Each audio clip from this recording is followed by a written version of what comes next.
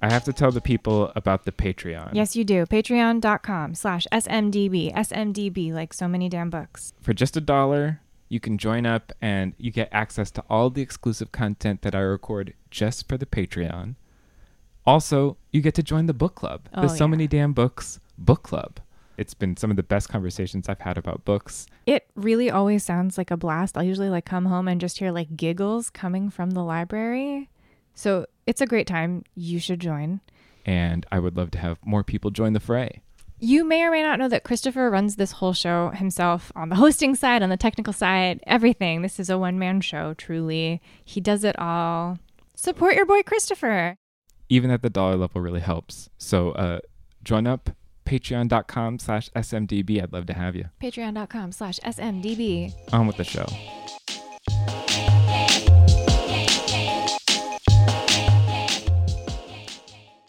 Oh, got a little bit of ba ba ba ba ba. Yeah.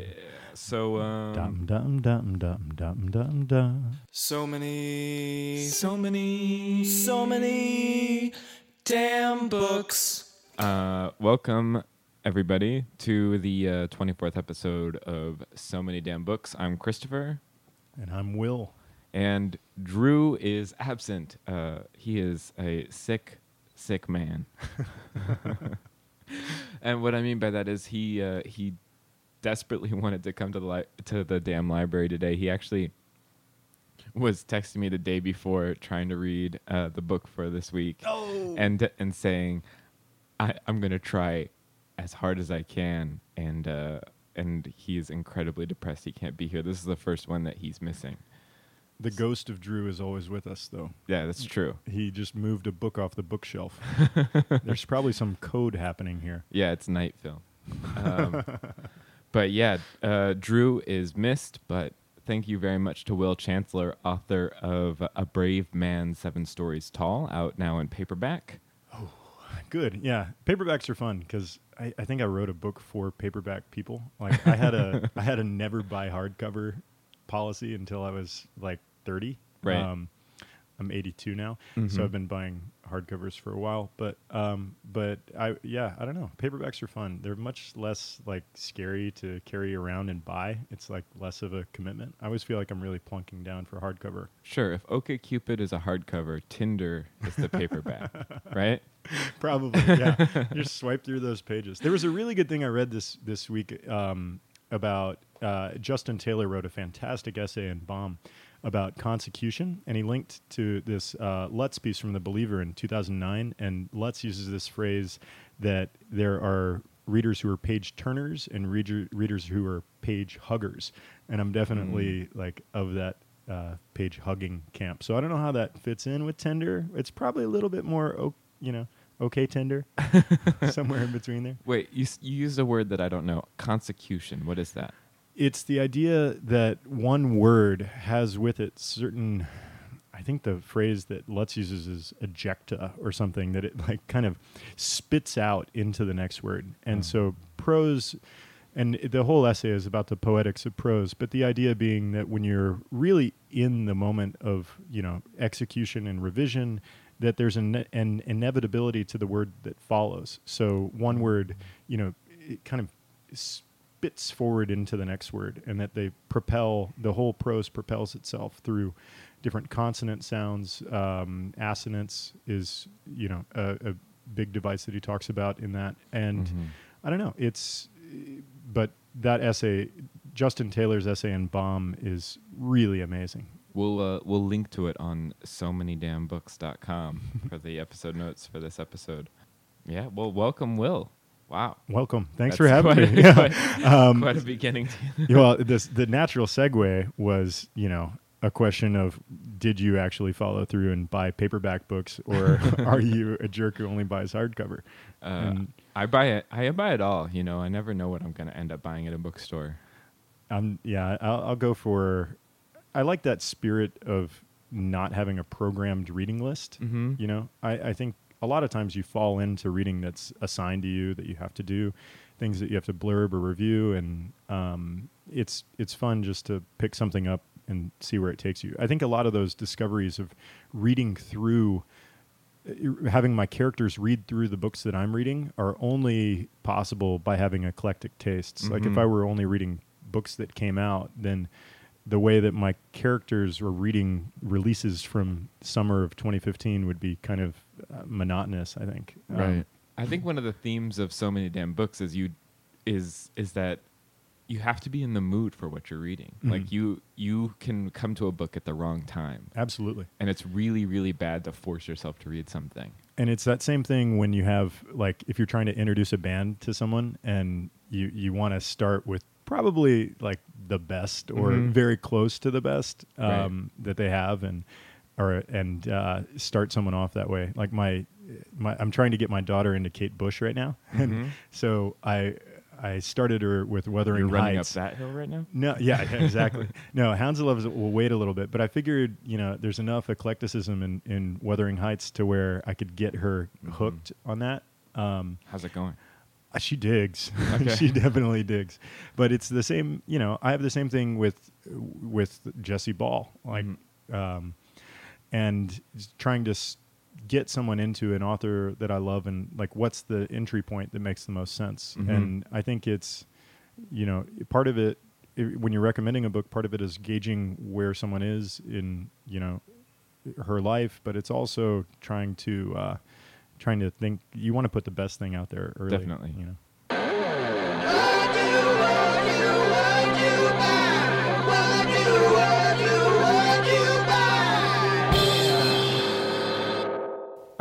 But that is a good question. What'd you buy? I bought I only bought a couple things since last episode. What restraint?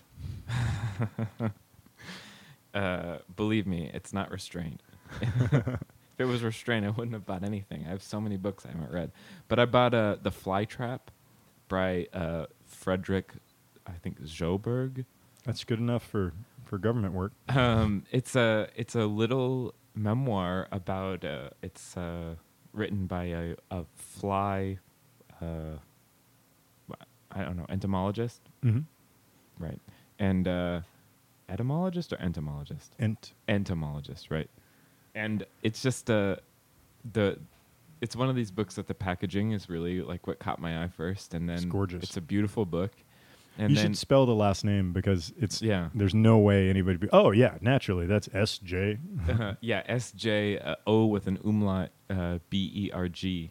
And I'm very excited to read it. And then I also got this book called The Dorito Effect by Mark Schatzker, Schatzker. And it's a nonfiction book about looking at the scientific creation of different flavors and taste and looking into like how can they make nacho cheesier chips. Or colors, like, yeah, this tastes like purple. Exactly. Yeah. And it's a world that I'm very interested in, especially after reading You Too Can Have a Body Like Mine by Alexander Kleeman, which has a lot about, manufactured flavors. But yeah, so I'm very excited. I have a really bad addiction to like trying every single type of Oreo that exists. See, I never got past Otter Pops. Like Louis Blue is still like every time I taste a chemical raspberry thing, I'm like, oh, there's Louis Blue. It's bad. Yeah, so I'm interested to see where this all comes from. Will, what did you buy? I bought a lot. Yeah, I see you brought your stack to the damn library. Yeah, I walk around with a satchel like Santa Claus and just have books. And I actually end up giving a lot of books away during the course of a week. But I kept these. I've got The Suicide of Claire Bishop by Kermile Banaski.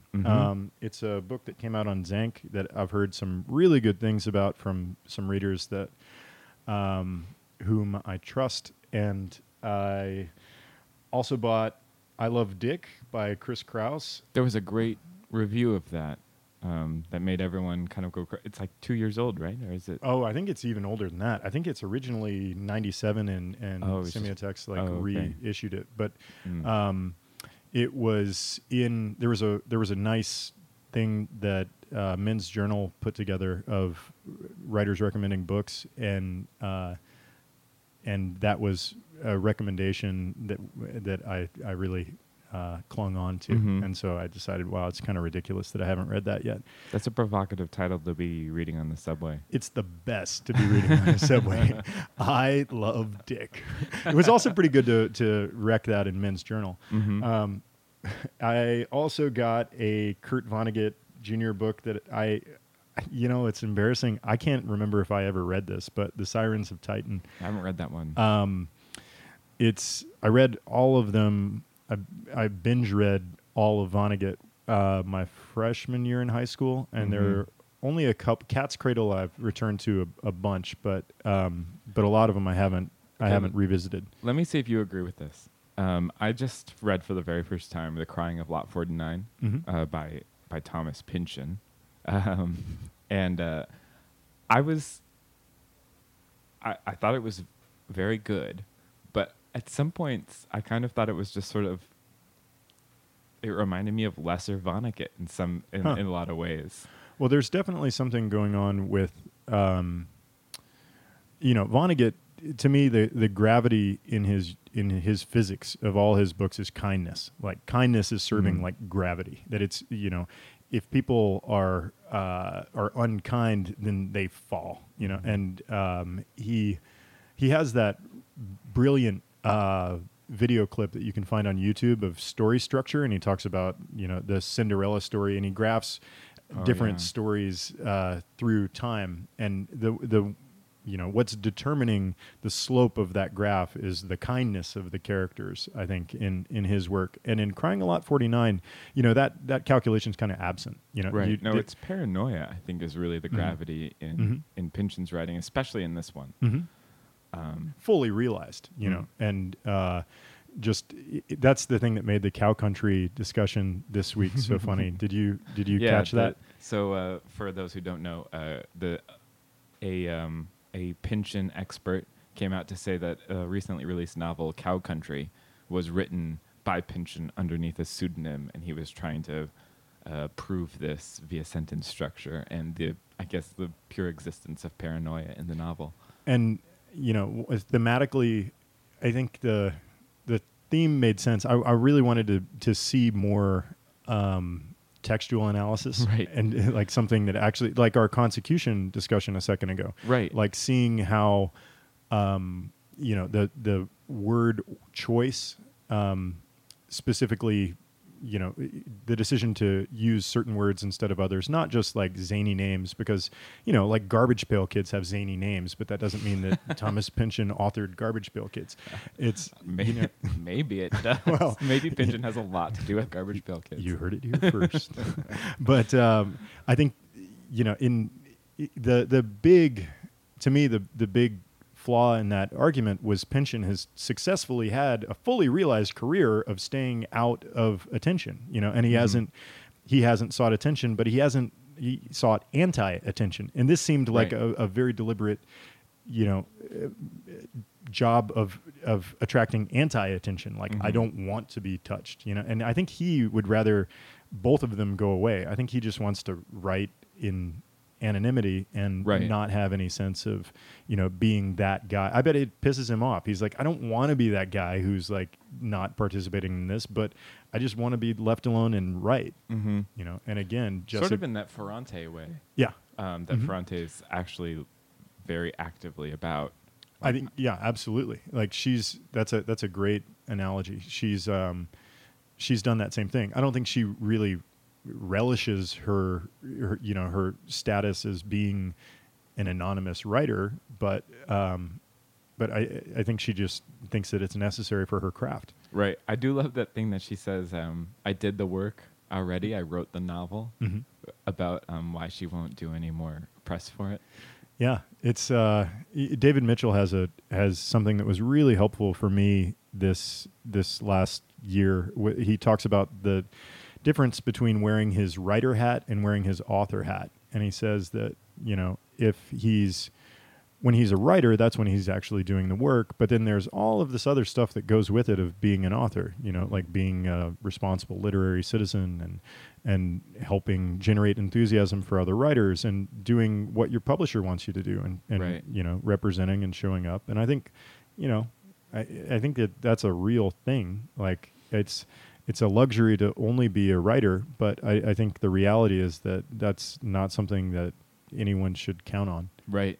Alexander Chi wrote a very interesting essay about this, looking at Ferrante's reluctance to be part of this for LitHub, that if you guys are interested in this question, I recommend, where he kind of is trying to decide how he feels and how he talks about missing his privacy in some way. And this is somebody, I mean, Alex Chi is number one on the Literary Citizen, index of New York. He has done so much for so many people, and he just always represents. He's always out there, quick to offer advice to young writers and just help people out. He's really gone above and beyond the author part of everything. And he's got a book coming out at the start of right in February next year, Queen of the Night. Queen of the Night. Yeah, which it sounds really interesting. It's also really big. Yeah, big old novel. Yeah. But I'm really looking forward to that. I'm only halfway through what you bought. Only halfway through my consumerism. Yikes. Well, I got a couple of them used, so that helps. That helps. I got a book called The Revelator. Okay. That was a direct recommendation from David Gutowski, large-hearted boy who he's if he's definitely up there on the great literary citizens map. He's pretty amazing. And that's written by Robert Kloss. He said it's one of his favorite books of the year, and that's enough for me to go with it. And then, as a result of this Gordon Lish consecution bomb believer discussion, I picked up Harold Bloom's book, Ruin the Sacred Truths. Right. Bloom is invoked a lot in those. Yeah, it's fun. I mean, his version of close reading is a little bit different than most. Yeah, and say what you will, the guy's a fantastic reader. And then the last book that I got this week was Joy Williams' The Visiting Privilege. Oh yeah, people love her. I've missed a couple events. We're missing an event right now on Saturday night. There's a reading going on right now. Oh no. Yeah, but such is life. This is what we get.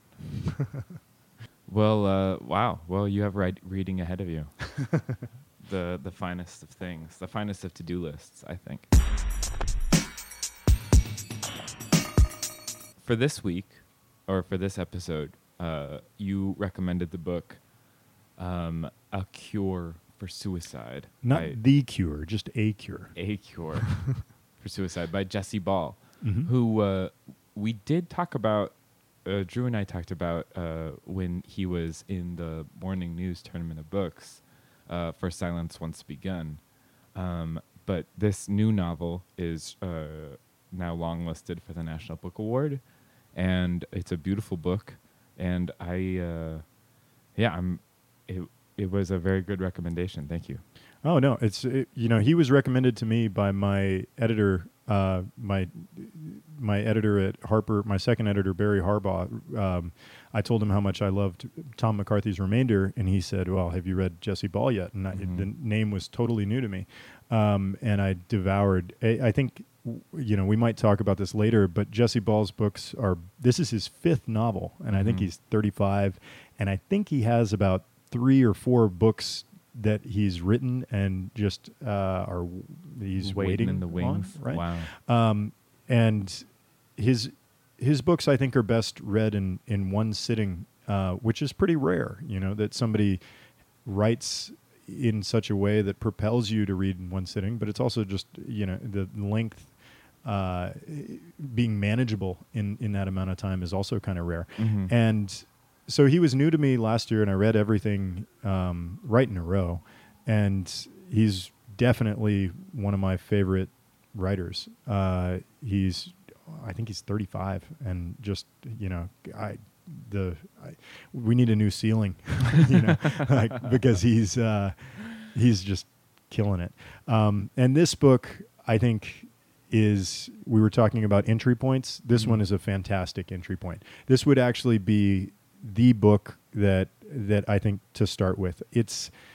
I say this about a lot of books as soon as I finish them, but the books that I love, I'm like, well, that's one of the best books ever. But like, I can certainly say that right now, this is my favorite Jesse Ball book, by a significant margin. I think it integrates a lot of the themes that he has written about his entire career. So in 2007, he released his first novel with Vintage, Samedi the Deafness, and it was actually the second book that he had written. The first book that he wrote was The Way Through Doors, and then after Samedi was published, The Way Through Doors was published, and then The Curfew, and then Silence Once Begun, and now A Cure for Suicide. A Cure for Suicide, this recent triumph is about a man and a woman who are in a sort of an anonymous location, and they're called the claimant, which is the man, and the examiner, which is the woman. And the man has no memory of who he was or how to live in basic function, and the examiner is there to help and lead, but not necessarily give all the answers. And they are in a constant dialogue about how to live and how to exist. And the way that Jesse Ball writes is in these very sort of simple sentences, very muted, I would say.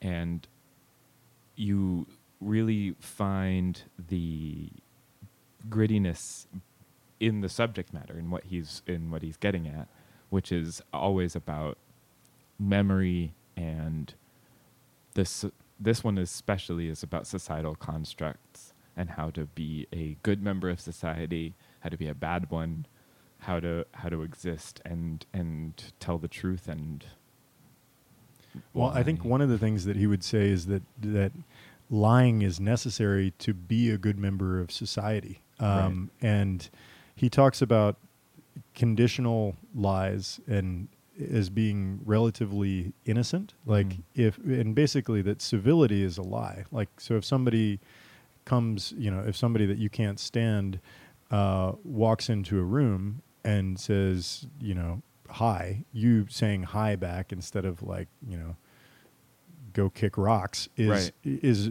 a lie. Like there's a lie that just allows us to function in society. But then there's this bigger overarching lie that allows society to function. Like if you think about the number of people that, if you're in the judicial system and you take an oath and you swear, to God that you will tell the truth, the whole truth, and nothing but the truth, most of the people, or at least a significant percentage of the people who take that oath, don't believe in God, but they're engaging in this performative lie in order to allow the justice system to proceed. And then in totalitarian states, you see this big lie, the great lie that's the mortar that underpins, that society is built with. And if you think about that, the physicality of lying, that, to me, lies are vertical. Like they aggregate and you build on top of them as the lies get bigger and bigger. And it's, I think that's certainly, why don't you read the flap copy, or the description of him, his bio in the back flap there, because I think this integrates all of the things that he teaches. So there's that line of what he teaches in that MFA program. Right. And I think it's important to say that the way that he sort of is examining lying through this character is because this character has what seems to be no memory and needs to be taught how to live. He is essentially a completely truth-telling person because he only has one other person to contend with. Right. And so that person is asking him to be very truthful with her, so he can't really lie. He can't lie until much later in the book. And it's sort of interesting when the moment that he realizes that he has to lie is a very much it's an examination of what processes in life call us to lie.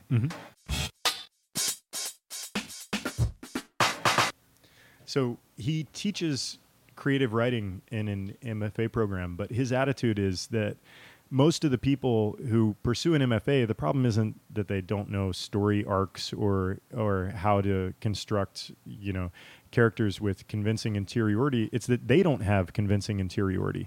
So he says that the real problem is that people who are pursuing writing don't think in whatever he thinks is the right kind of way to conceive of writing fiction. So instead of teaching a craft course per se, he teaches a lying course, how to tell a lie. He teaches a course on creative walking. So they'll walk around Chicago, and he teaches a course on lucid dreaming. So he thinks that these things, if you pursue writing from those angles, then you end up with something that is more instructive than just teaching craft. So like in his lying course, students have to go to a friend and implant a lie in a story. So, and they have to do it based on that particular person's interest. So if I've got a friend who likes to think of himself as being like a daring guy and likes to always take chances or whatever, then I tell him a lie about something that happened early on in our friendship. Like, oh, remember when you were in high school and you were at that party and it was totally crazy. Like there were a group of people around and they were daring you to like shoot a fireball out of your mouth with 151 and you did it, and like things that are totally crazy and completely fabricated. And what he says is it's amazing how quickly people agree to that lie. But then the part that he requires the students to do is to not just get the person to agree to the lie that you're telling them, but to elaborate on the lie. And that's, I think, a little bit like the fiction process that you see here. There's a little bit of that in his craft. And in this book, there's a specific section where there are memories implanted of things that will happen, in the future and things that have happened in the past.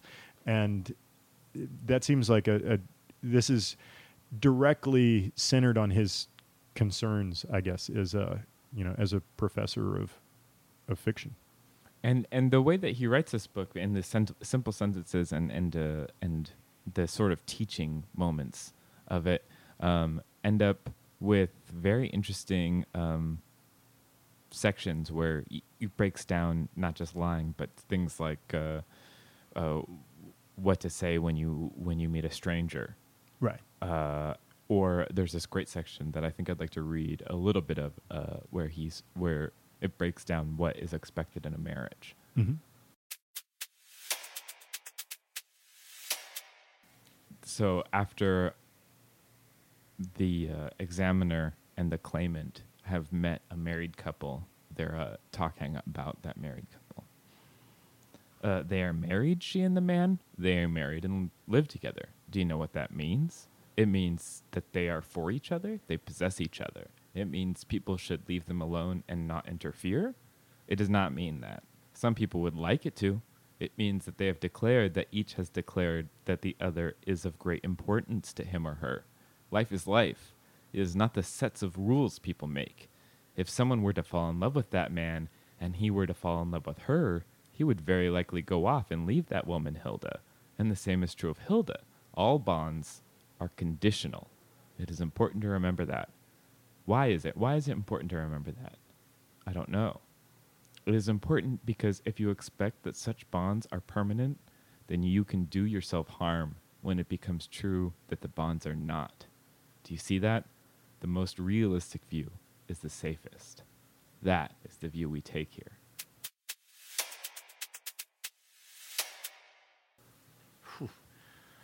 Yeah. So, I guess first, do you agree with that? That bonds are conditional? Right. Yeah, they are. But I've never heard it put like that. Mm-hmm. And I think that's why I was immediately struck by it and sort of marked it down as I realized that I'd never really thought about what that compact means. It's devastating in context. He has his memory completely obliterated, and he's finally coming to terms with himself and finally developing a rich interiority, which includes love. And then he's confronted with the idea that love is conditional, that there isn't this perfect version of love. There isn't this perfect person who's going to come and save you forever. It's something that will always be predicated by the circumstance. And it, to me, I don't know how I feel about that. I mean, I cling to these deeply romantic notions that he's tearing down. But the funny thing to me is the tone of this book is deeply romantic. Like he's, there's this underpinning of just big-heartedness that's happening throughout. And that's what keeps it from being heady or, I think, pretentious. Right. Yeah, I was thinking while I was reading this book that if I were to describe it to someone else, I would say it's sort of if Lydia Davis wrote 1984 by Orwell. And at the same time, though, it's simpler than that. And I think that I'm just sort of saying like it's like a systems novel told with simple sentences. But it's like quieter than that. And he's doing a lot more with explaining why we have the notions that we have, but doing it in such simple language that it just sort of slips by. And the plot, to me, is functioning, I think, even at a richer level as far as an explanation than it is in Orwell, which is a crazy thing to say. But and again, it's like I'm in that honeymoon that I always have when I read a book that I love. But the idea of ceding suicide to the government. So the government steps in here, whatever sort of structure they have, steps in and says that people who are on the brink of suicide will have their memories wiped out. They will go to this interlocutor who will then hear their case and erase their memory, fog them and put them in this state where they don't remember anything. Sort of reminded me of Eternal Sunshine a little bit. Yeah, definitely. But I don't remember there being a really like a government structure that's doing that. And I think that distinction is important here. Like it's sort of the opposite of a biopolitical structure where the government controls your life. Instead, in this world, the government controls your death, and that thanato-political way. And that's, a crazy. There's the idea that a government has the ability to decide life and death, or who lives and who dies. But this goes one step further and actually gives the government the control over death itself. And it's always a shadow throughout this novel. It's just, it's there that this is a really horrible world. I don't know if there was one moment where it's, and like the portion that you just read, Ball has this tendency to drop devastating sentences just as little asides almost. And so in this world, there are the gentlest villages. There are these villages of people reorienting and getting their memories back. Right. And there's one line where it says, well, the villages are pretty much everywhere, and pretty soon they will be everywhere. The idea that the entire world, the entire landscape of this fictional world is going to be people who are driven to suicide, have their memories wiped out, and are gradually reacclimating themselves, and people who are moderating their experience with reality in that way. To me, that's, it's a quiet devastation throughout this. And it's interesting to kind of skip over the dystopian nature of that and sort of instead focus on, two people or three people inside of that system that you don't even see the larger bubble. Right. That, I mean, to me, this was the same review or the same reveal that happens in Ishiguro's Never Let Me Go. Like that's the book that I think this is the closest to emotionally for me. Like that devastating, heartbreaking impact that's happening every moment, but it's a little bit, it's pushed away the same way that we push death away, and we don't really think about, that howling abyss on one side before we existed and the other side, after we die. And the same way that we push that away, he pushes a lot of those political structures, the dystopian political structures away, which to me makes them more haunting and more powerful and just compresses everything in this. It did make me wonder who this novel is for in some ways, because as far as like the literary novel goes, it's definitely interesting, but it's not like a family novel, and it's not like a relationship that you're deconstructing. He's deconstructing society as a whole and the idea of your agency towards your death and your own memory. Mm-hmm. But it's also not a science fiction novel. It's very much like he plays in between that genre, and I sort of wondered who would ever be, I mean, I think suicide's in the title. I mean, it just seems like it'd be a very difficult sell for anybody. Well, I think anybody who loves Kafka would love this. And there's that line of in Kafka that, his friend, or maybe it was in someone talking about the biography of Kafka, but his friend goes up and he's like, "Oh, Franz, you're so depressed." And he's like, "Don't you think that there's any hope?" And he says, "Oh yeah, like there's infinite hope in the universe. The universe is full of hope. There's just none for us." And that's that to me is the universe of A Cure for Suicide, is that there's this broad hope, but for the actual characters in it, there's none. And to me, that's the most universal idea. And I think the reason that Kafka's so resonant, and the love is always there as that great hope in Kafka. And I think it's there. And there's heartbreak and, without giving too much away, like he's had his heart just ripped apart. And that's one place where I kind of see the authorial hand a little bit. Like I trust that, Ball's writing this from a place of just like raw, knowing exactly what that's like to be wrenched and torn into shreds. And it's to me, there's no more universal theme to write about than death and love as a great metaphor of death. Like love is the way that we reenact the whole process of hope and death and nothingness, and it's being conditional. Like, and I think that on a thematic level, this is as universal as it gets, which is what makes this, a book that I think everybody should read. Mm-hmm. Well, and it was longlisted for the National Book Award, along with a lot of other amazing titles. So I don't know. It has, I don't know about its chances because of what I was saying with it straddling sort of that genre line. Yeah. What are you recommending for people to read or take in? Well, there's a book that has been at the front of my head in talking about Cure for Suicide, and that's a book called Metropole by Ferenc Karinthi, who is a Hungarian writer. I think it was written in 1964, maybe. We could fact check that one. But it's a story about a guy who moves to the Central European town to give a conference lecture on linguistics, presumably, and finds himself in this environment where he has no idea what the people are saying, and he's armed to the teeth with linguistic knowledge, but he can't make sense of anyone around him, and he has to try to navigate his way around this metropolitan space that is increasingly dystopic, while he is going through an experience that's increasingly dysphoric. I think it's a really brilliant book that is a little bit overlooked. Mm-hmm. Yeah, I've never heard of it.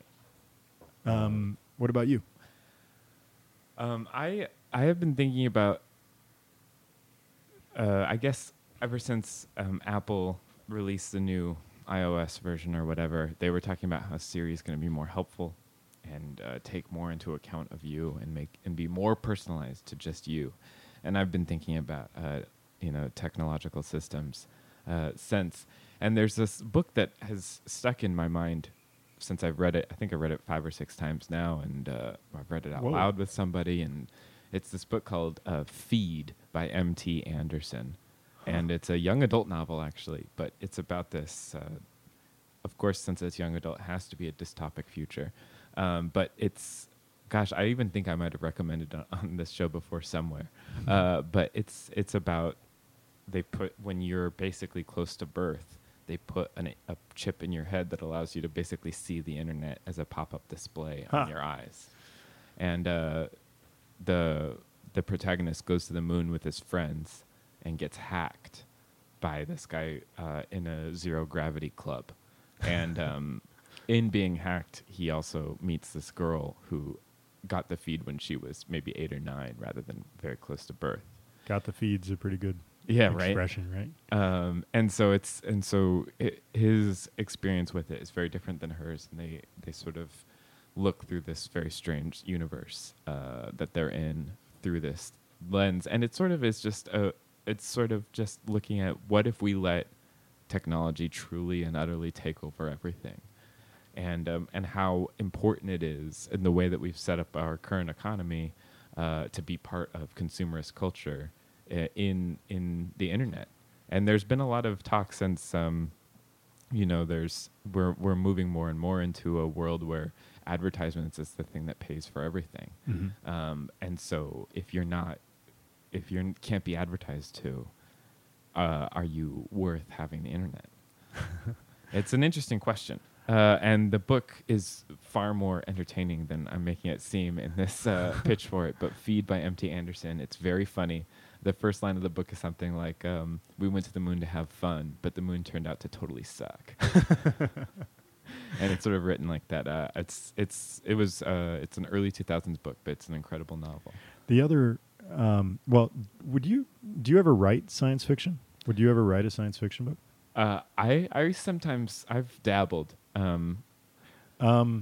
Well, I think I tend to go dystopia. I had this. It's hard not to. There was. You made me think of this with that implant of the feed. I was going to write a book a long time ago, like 10 years ago, about. And I'm never going to do it now. But the idea was that free book idea, you guys. Yeah, free. Anybody who wants this, take it. It's really bad.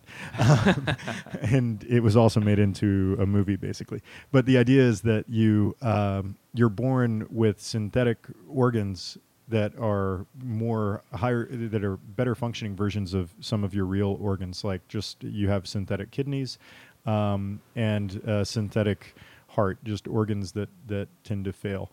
And these biological, like these synthetic implants cost you $15 million or whatever it is, and you have to pay off your debt for being born societally in this dystopia. So you have to, there's this expiration date, and if you don't pay off your debt for having DuPont's kidneys implanted in you, then the repo man comes. Right.